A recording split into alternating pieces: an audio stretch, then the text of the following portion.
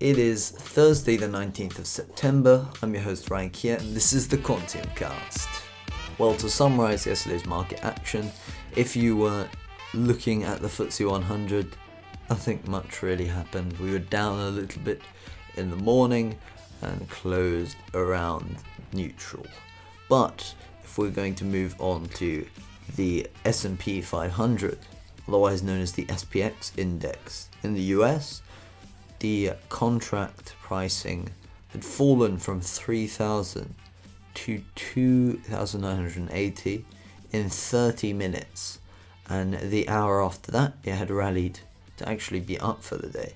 Crazy stuff. It was up around 0.034% for close to $3,006 per contract.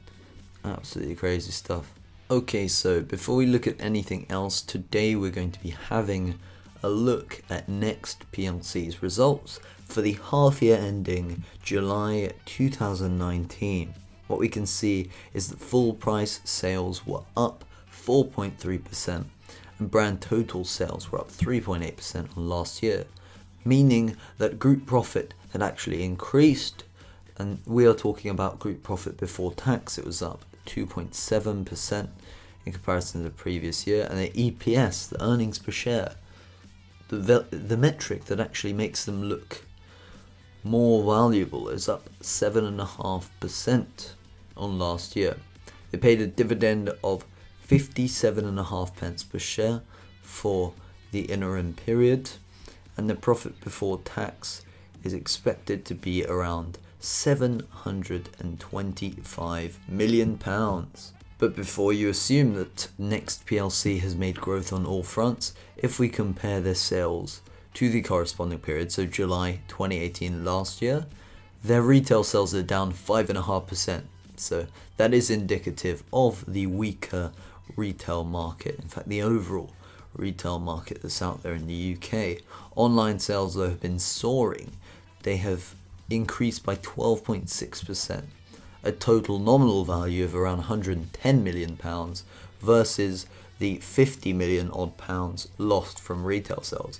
So Next is actually reporting growth. That's a positive sign, and thus they get group sales, total group sales that is, up by 3.7% to £2.058 billion. Very impressive stuff considering these are only the half year results. Crazy stuff to say the least. If we have a quick look at the statutory results, as we mentioned earlier, sales around, let's just say £2 billion, up 2.7%. Profits before tax up 4%, but profits after tax, that's the important figure to look at, up 3.9% to £266.9 million.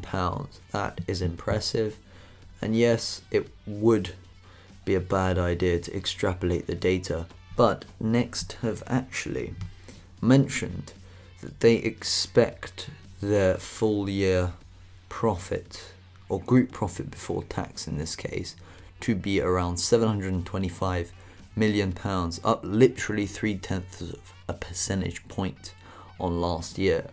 So they haven't mentioned the profit after tax, but that doesn't matter. That's quite difficult to estimate. But as we mentioned, they've made 266.9 million. I can only assume that the second half of the year will have higher trading volumes. They could use the excuse of maybe colder weather. I don't know, a simple excuse that most companies that sell clothes use. For example, Superdry in the past have used that. They used warm weather as an excuse, in fact, as to why they couldn't sell enough of their clothing, because those guys provide a lot of, how should we say it, cold weather clothing. Just a lot of jackets, puffer jackets, big coats, and all things of that nature. But hey, if we look at Next, for a company of such a large size, the finance costs of 53.5 million are relatively stable, and they are also quite similar to how they were before, which is totally fine.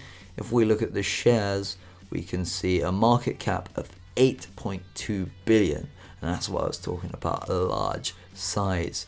If we give them I think let's do a quick calculation just to save ourselves some time. So assume they make 725 million before tax. We'll just assume that they don't have any tax credits, so 580 odd million, and we divide that by their 8.2 billion pounds market cap. That gives them a price to earnings ratio of around 14, which actually aligns with the estimation put on Google. For once, Google actually may be right. But by having a look at the 52-week price action, I can see that Next has had quite a tough time. When we had our peak drawdown for the year in indexes, the price of Next had gone down from £55 per share to around £40 per share. Talk about a summer sale. Well, it was December, so a winter sale. But the shares had rallied from that point all the way to £61 per share. That is a 50% increase from lows. With reference to the previous level, it's up 10% from where the indexes were actually at highs. So to say the least, we could say that Next are an outperformer. In the past month, their shares are up around 8%, past 5 days, up around 1%, up from lows by 3%, down from highs of around 0.2. So they are nearing their highs, recent highs at least. All-time highs were around £8 per share in 2015, before the prices tumbled to around £36-38 per share. But at a valuation of £8 billion and still being able to deliver such impressive growth, Next is still a value stock, to say the least. In fact, if they are able to increase their profits next year despite global uncertainty or recession risks or even the hated B word, Brexit, if that actually makes any impact to their sales, they may find it difficult to provide such similar growth. If we look at their shares over the past 5 years, they've been mega volatile, up to £80 in 2015 October, down to £36 in July 2017, June 2018 £60, December 2018 £40, now we're at £60. Just imagine that in your head, it's up and down like a yo-yo. There's no other way we could really put it. Okay, now moving on to Sound Energy PLC. We've just seen them release a half-year earnings report, and that is for the 6 months ended the 30th of June 2019. So, they have given some highlights for the operational and corporate activities. Preparation for their 2D seismic for Sidi Mokhtar has been announced. Also, a completion of interpretation of seismic data for the Eastern Moroccan licenses. These two things that are being given aren't actually any movements. They've also mentioned marketing processes for the Moroccan licenses. Nothing special. This has been known to market before, so we wouldn't take it as any amazing news nor horrible news. It's just the company giving a normal update to their shareholders. With cash balances, as of the 30th of June 2019, Sound Energy reported a cash balance of £11.1 million, and this, I believe, includes the equity placing to raise £2.4 million at 10 pence per ordinary share, completed in June 2019. £2.4 million for a company of a £93 million market cap is merely.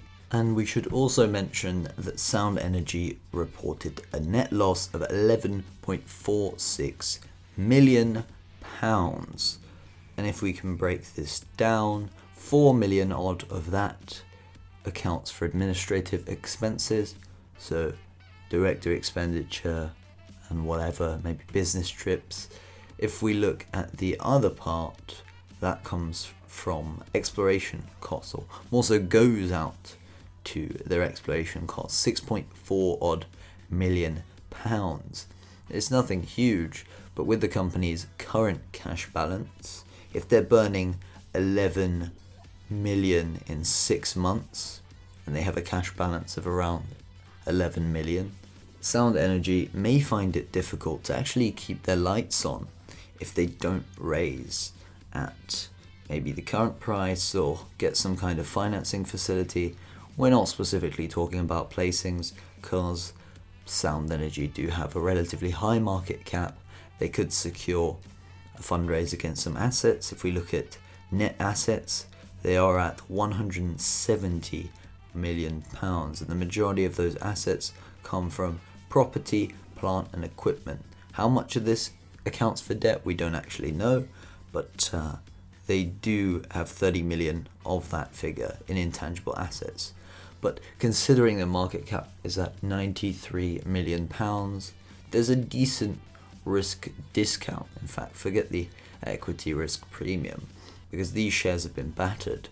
But I only assume that shareholders are not that interested in this company purely because of the cash burn rate and the likelihood of a future raise. They raised 2.4 million, I believe, in 2019 June, so that was 3 months ago, and we can see that that hasn't really done them much.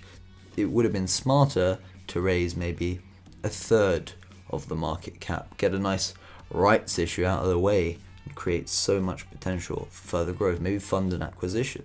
But that didn't happen, and it doesn't have to happen, but it could be a better situation to just get all your bad news out in one go and then look to the future. But a lot of these companies try and just keep their shareholders happy, and that makes life very difficult, to say the least. Well, I'm looking through the account statement trying to find more problems, but I think this is just a fairly average. And this is because Sound Energy actually don't generate any revenue. They are an AIM company, unfortunately, but that does mean that they have a lot of volatility. So if they strike, I don't know, a well that gives them a decent net pay, well, you can probably expect what's going to happen, a huge spike up, and then an opportunity to raise funds. It's very predictable with these sorts of companies, but we'll have to see. Sound Energy was one a while back rumored to have 1 TCF of gas, but all is well with actually having the asset. It's important of how you can exploit the asset and get value from it. I'll give an example. I think the company was called Frontera or Frontier. One of them, they had a well or something that had been producing gas for them.